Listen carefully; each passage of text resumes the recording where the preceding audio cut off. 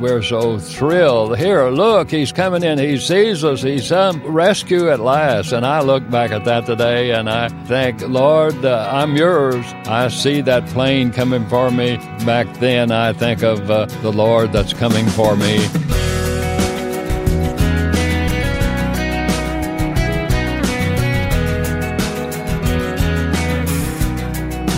On this Veterans Day weekend, a first-person story of World War II heroism as we talk with decorated U.S. Marine veteran Edgar Harrell. He's a survivor of the sinking of the U.S. Indianapolis, one of the few who remained alive 4.5 days in the shark-infested oil-slick waters of the Pacific, while the Navy had no idea the ship had been sunk. I'm Wayne Shepherd. Welcome to First Person. During the war, the Indianapolis was given a secret mission to deliver the atomic bombs to an air base in the Pacific. A young Marine named Edgar Harrell was assigned to guard the crates, although he didn't know what was inside. After completing the delivery, his ship was sunk by the Japanese. 72 years later, just this past August, it was announced that the Indianapolis was finally found 18,000 feet below the surface. Marine Corporal Harrell survived that ordeal and tells us his first-person story. I grew up as a country boy in Kentucky during the Depression. I had older, younger sister and 6 younger brothers when I went into the Marine Corps in 1943. Were you a farming family? What did your dad do? Yes, farming, and so I grew up on the farm. I knew how to work. Uh-huh.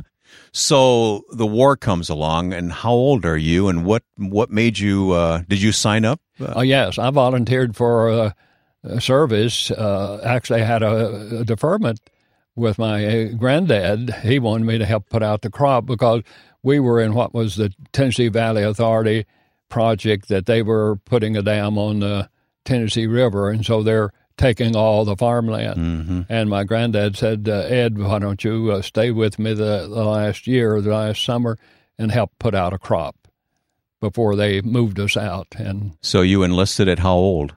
I was 18 years old. As an 18-year-old boy, we were hearing all about the war in the Pacific, and many boys were losing their lives. And I tell my dad, I want to get in the Marine Corps.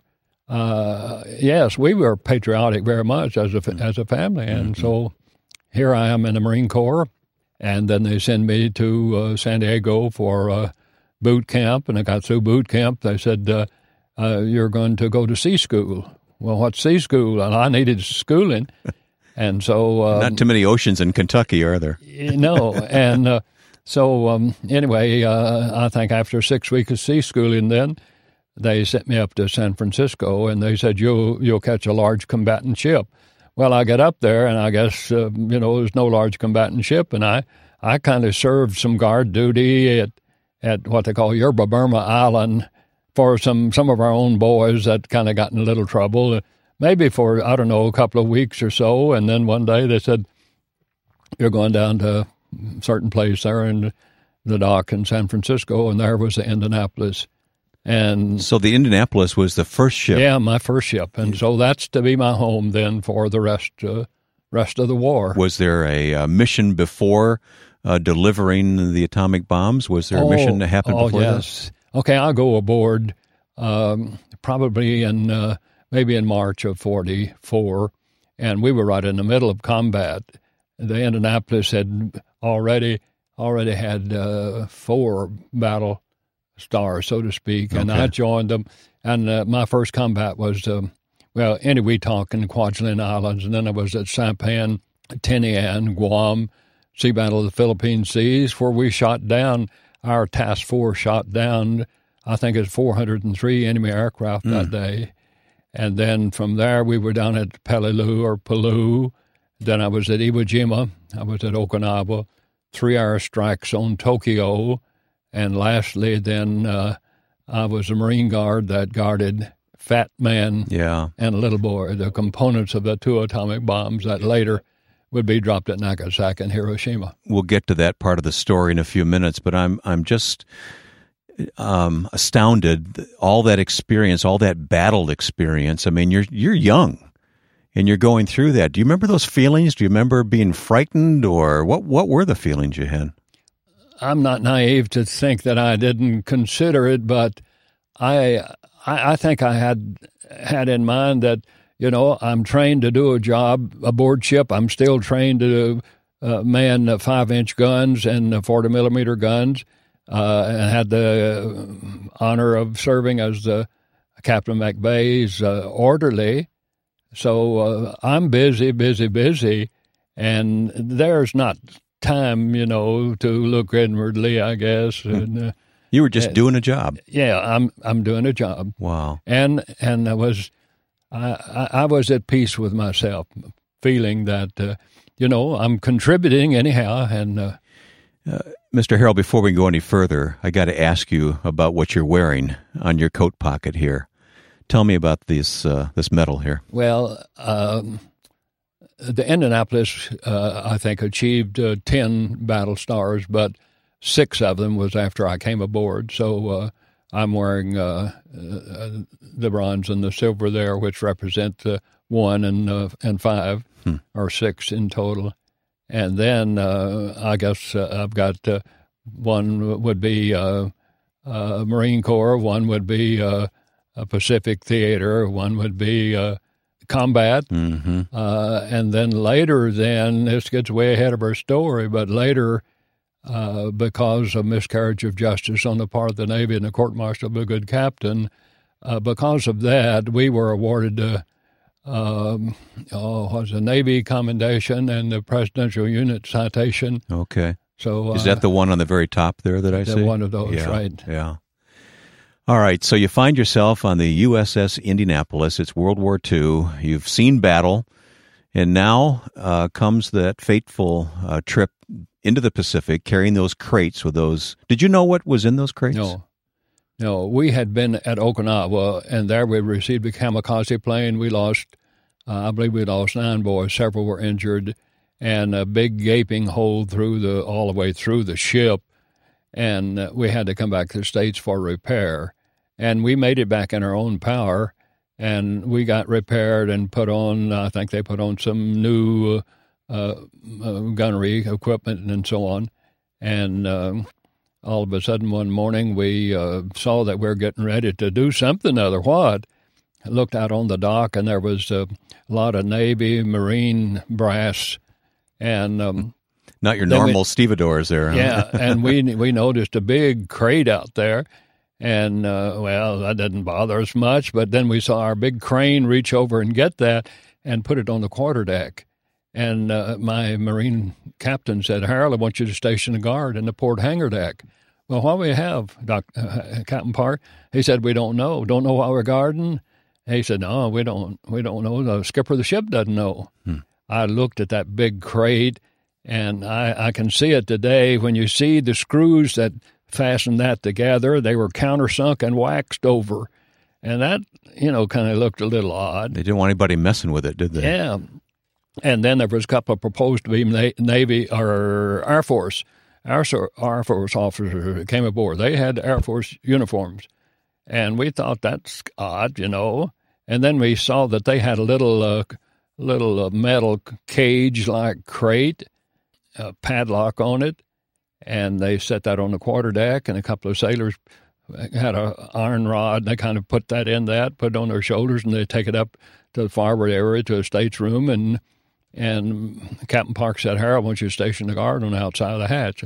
And okay, so I stationed a guard there, and momentarily then there was a couple of sailors that came up with something like a blowtorch or welding torch, and they fastened a piece of metal to the deck over that crate and down on the other side. They were not going to lose that.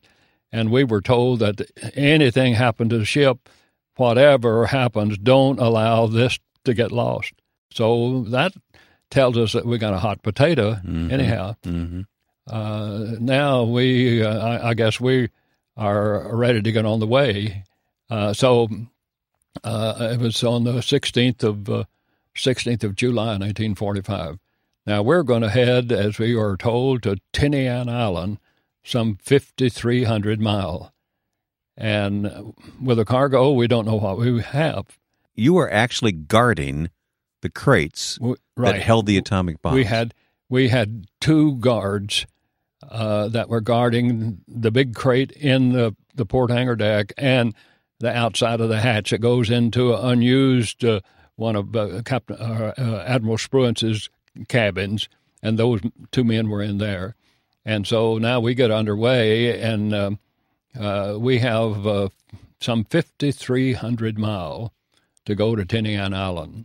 We understood, in fact, my Marine captain said, the only thing that we are suspicious of is the fact that they tell us that every hour that we delay will cost lives. Really? So, anyone knows that, you got a hot potato if that's the case, but I might say that the big explosion at White Sands Desert had not been set off yet. In fact, it was set off that morning, and the story is told, and I don't know how much factual truth behind it, but that as we were going under the Golden Gate Bridge with our cargo, that had that explosion, which happened nearly at that precise time, had it not been successful, we would not have made the voyage. Now, there was only a few that knew what we had. So that's and how of course, critical. Those two men aboard were scientists from Los Alamos. I see. And they knew what they had, and they knew what was in the big crate. We'll continue to talk with Edgar Harrell, a survivor of the USS Indianapolis, coming up on First Person. This program is supported each week by the Far East Broadcasting Company, and I'm Ed Cannon, the president of FEBC. These first-person stories of God at work in people's lives always encourage me. And at FEBC, we want to encourage you even more with God's Word. Take a moment to sign up for our daily online 30-day devotional featuring stories and Scripture.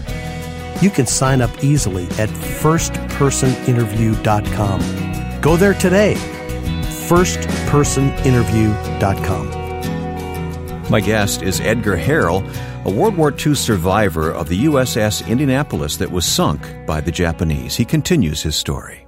3 days then out of Guam, sure enough, sub was out there. Commander Hoshimoto was waiting somewhat at the crossroads. He hadn't been successful in getting a combatant ship the whole war, and so he was eager. And he surmised that all he would have to do is just wait, and sooner or later someone would oblige.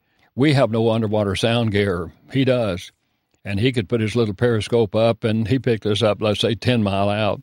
And so, anyway, he announced to his crew to, load 6 torpedoes.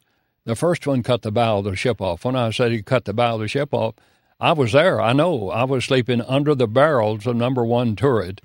And I would surmise that 35, 40 feet of the bow, that long, sleek bow, was actually cut off. And being cut off, it was cut off all the way down, which is nearly 3 decks deep there. You saw that with your own eyes? I saw that. Well, I saw it to the extent that I'm close enough that I can say the bow, there's no more bow there. It's off. It's about 35 feet wide at that point. And then the second torpedo's back close to the marine compartment, and no doubt a big gaping hole there, but no one lived to tell about that because all the water that rushed in, if you were there, you were wiped out. I realized immediately that the bow is off, and you could hear the bulkheads breaking because here we're moving, say, 17 knots or like 15 miles an hour, and all that water is coming in, and it coming in, you hear the bulkheads breaking and so on. And I could hear the death blow, and I realized that I've got to get back to midship and preparing to go back. All I've got is a blanket, and I got out of that blanket. I still have my clothing on. I'm sleeping in my clothing. And as I started aft, there were those that were coming out of the forward area on the main deck, and that was more officers' quarters. And as many of those officers were coming out, you could see that they were in their night clothing, maybe just a pair of skivvies, and many of them were flash burned, and in some cases the flesh was hanging off their arms and off their body, and they're pleading for someone to help them. But I knew that I'm to make my way to the quarterdeck to receive orders from my Marine lieutenant. Now, normal times, if we're in combat, that's what you do. Anytime you in combat, you go to your prepared station, and received orders to do. So before I get to the quarterdeck now, I realize that I don't have a cape jacket. It's down in my locker. And does that serve like a life preserver? Yeah, it's okay. Yeah, oftentimes I say it's like a horse collar made out of kapok as a flotation device that you wear as a vest. Huh. But mine was in my locker, and I get to the quarterdeck. I asked Lieutenant Stahl for permission to cut down a new supply of kapok jackets hanging up on the deck, and he said, not until we get word to abandon ship. Well, the ship is sinking even by now. If you can visualize that on the quarterdeck, normally on the starboard side, we would be 8 feet above waterline. But the ship is listing even now so much to the starboard, there's water on the quarterdeck. And then I saw a Navy commander come through the hatch, and as I saw him come through, I recognized who he was. And he was flash burned, and some sailor hollered out, "Get the commander a life jacket." So they began to cut those down, and I managed to reach in and get me a life jacket and put it on like a vest. So the ship is going down, and you managed to snag a life jacket, but you find yourself in the water. How many men were on board that ship? Okay, there were 1,197 men aboard. Just 3 short of 1,200 Right. men. And how many do you think were thrown into the water who survived the initial torpedoes? We surmise that when word trickled down to abandon ship, I made my way to the port side, the high side, and looked out into the blackness of the night and looked out into that. They said it was a half-inch of oil on the water. And we surmise that maybe 900 boys maybe abandoned ship and left the ship. If that is the case, then maybe 300 were drowned nearly immediately below, or they didn't get off the ship. Those that got off, then we're going to be out there 4.5 days, and I recall that I hung on to that rail looking out into the blackness of the night, knowing that this may be the end of life. And I stepped over the rail after I said my prayers. Now, I'll tell you, I felt somehow, some way, the assurance that I'm going to make it. Now, I didn't know I was going to be out there, 5 days, but I felt that the Lord was speaking to me through his word. I'll never leave you nor forsake you. Peace I give unto you, not as the world give I give unto you, but let not your hearts be troubled. Don't be afraid. Well, I can't say that I wasn't afraid, but I really felt confident that I'm going to make it. Now, certainly I had no thought of being out there 4.5 days. So But you knew those scriptures. Yes, I knew those scriptures. So you knew the Lord. You loved the Lord. And I like to say that the Lord spoke to me. Now, I didn't see any, visage or anything of the Lord or anything. But immediately as I prayed, I know that the Lord just brought those scriptures to mind. I'll never leave you nor forsake you. And I want to say, thank you, Lord. And, peace I give unto you. Well, anyway, I leave the ship, swim out then to some bodies out there, maybe about 80 of us. There's 2 other Marines. Many of them didn't have kapok jackets. And, of course, the other big thing that we had after the first day was sharks. And many boys would be mauled by sharks the next. You circled up in the water, and you'd see men disappear as they were tugged under by the sharks? Oh, yes.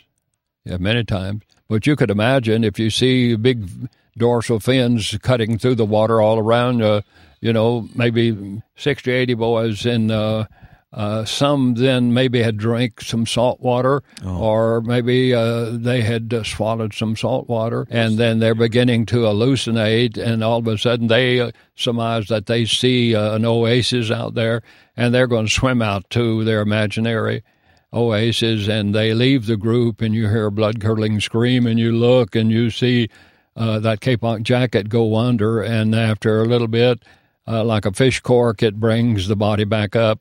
You dare not to go out there because you see all kinds of fins coming around the blood, and it's sometime later before you maybe ever come up to that body and really check to see who it might be and take off maybe his dog tags. And so that's going to happen many, many times. By the second day, if you could just imagine you're swimming in 110-degree weather, bareheaded, and you're so thirsty. Not only are you swimming, but the temperature too. And we would see boys maybe tear off some of their clothing and strain some of the salt water and drink a little bit and try to tell you that it's not bad, it's 85-degree water or so, and it's wet, and but within the hour, you begin to see what's taking place. Mm-hmm. They begin to lose it, and they even could become your enemy, thinking that you have a hidden canteen of water in your cape jacket, and maybe they would take out their sheath knife and stab a buddy, and then the more blood and so on. I think different ones says, any of you can pray. We've got to pray that we aren't going to make it. There's only 17 of us. So we had a prayer meeting. Is that right? And what was that like? Well, it's pouring out your heart to the Lord. And I recall this one boy, God, if you're out there, I don't want to die. I've got a son back home that I've never seen. And so he was praying. He may not have known in person the Lord that he was praying to, but he certainly was praying. And any of us that would pray audibly would be asked to pray, and various things of their families back home and so on.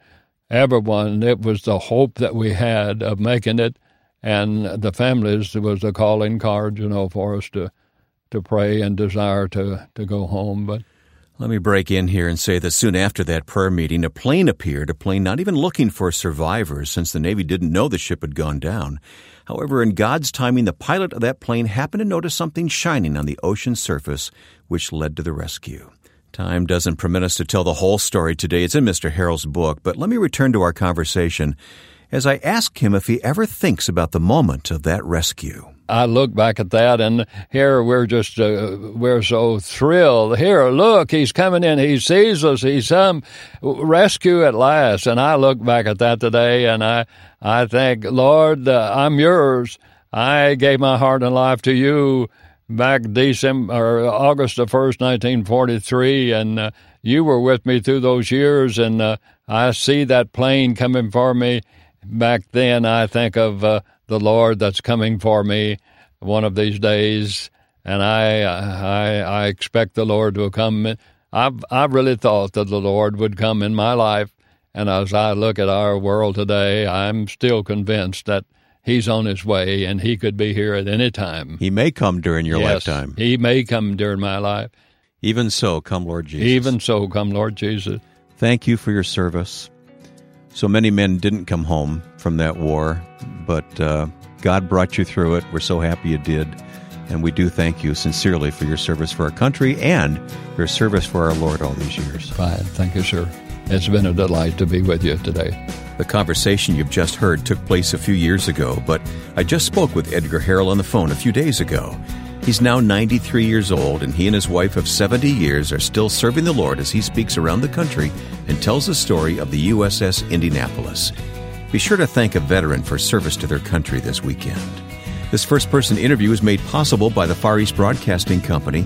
To thank FEBC, please visit our website, firstpersoninterview.com, and sign up for the free online devotional, which combines Scripture and listener stories and is delivered automatically to your inbox every day for a month.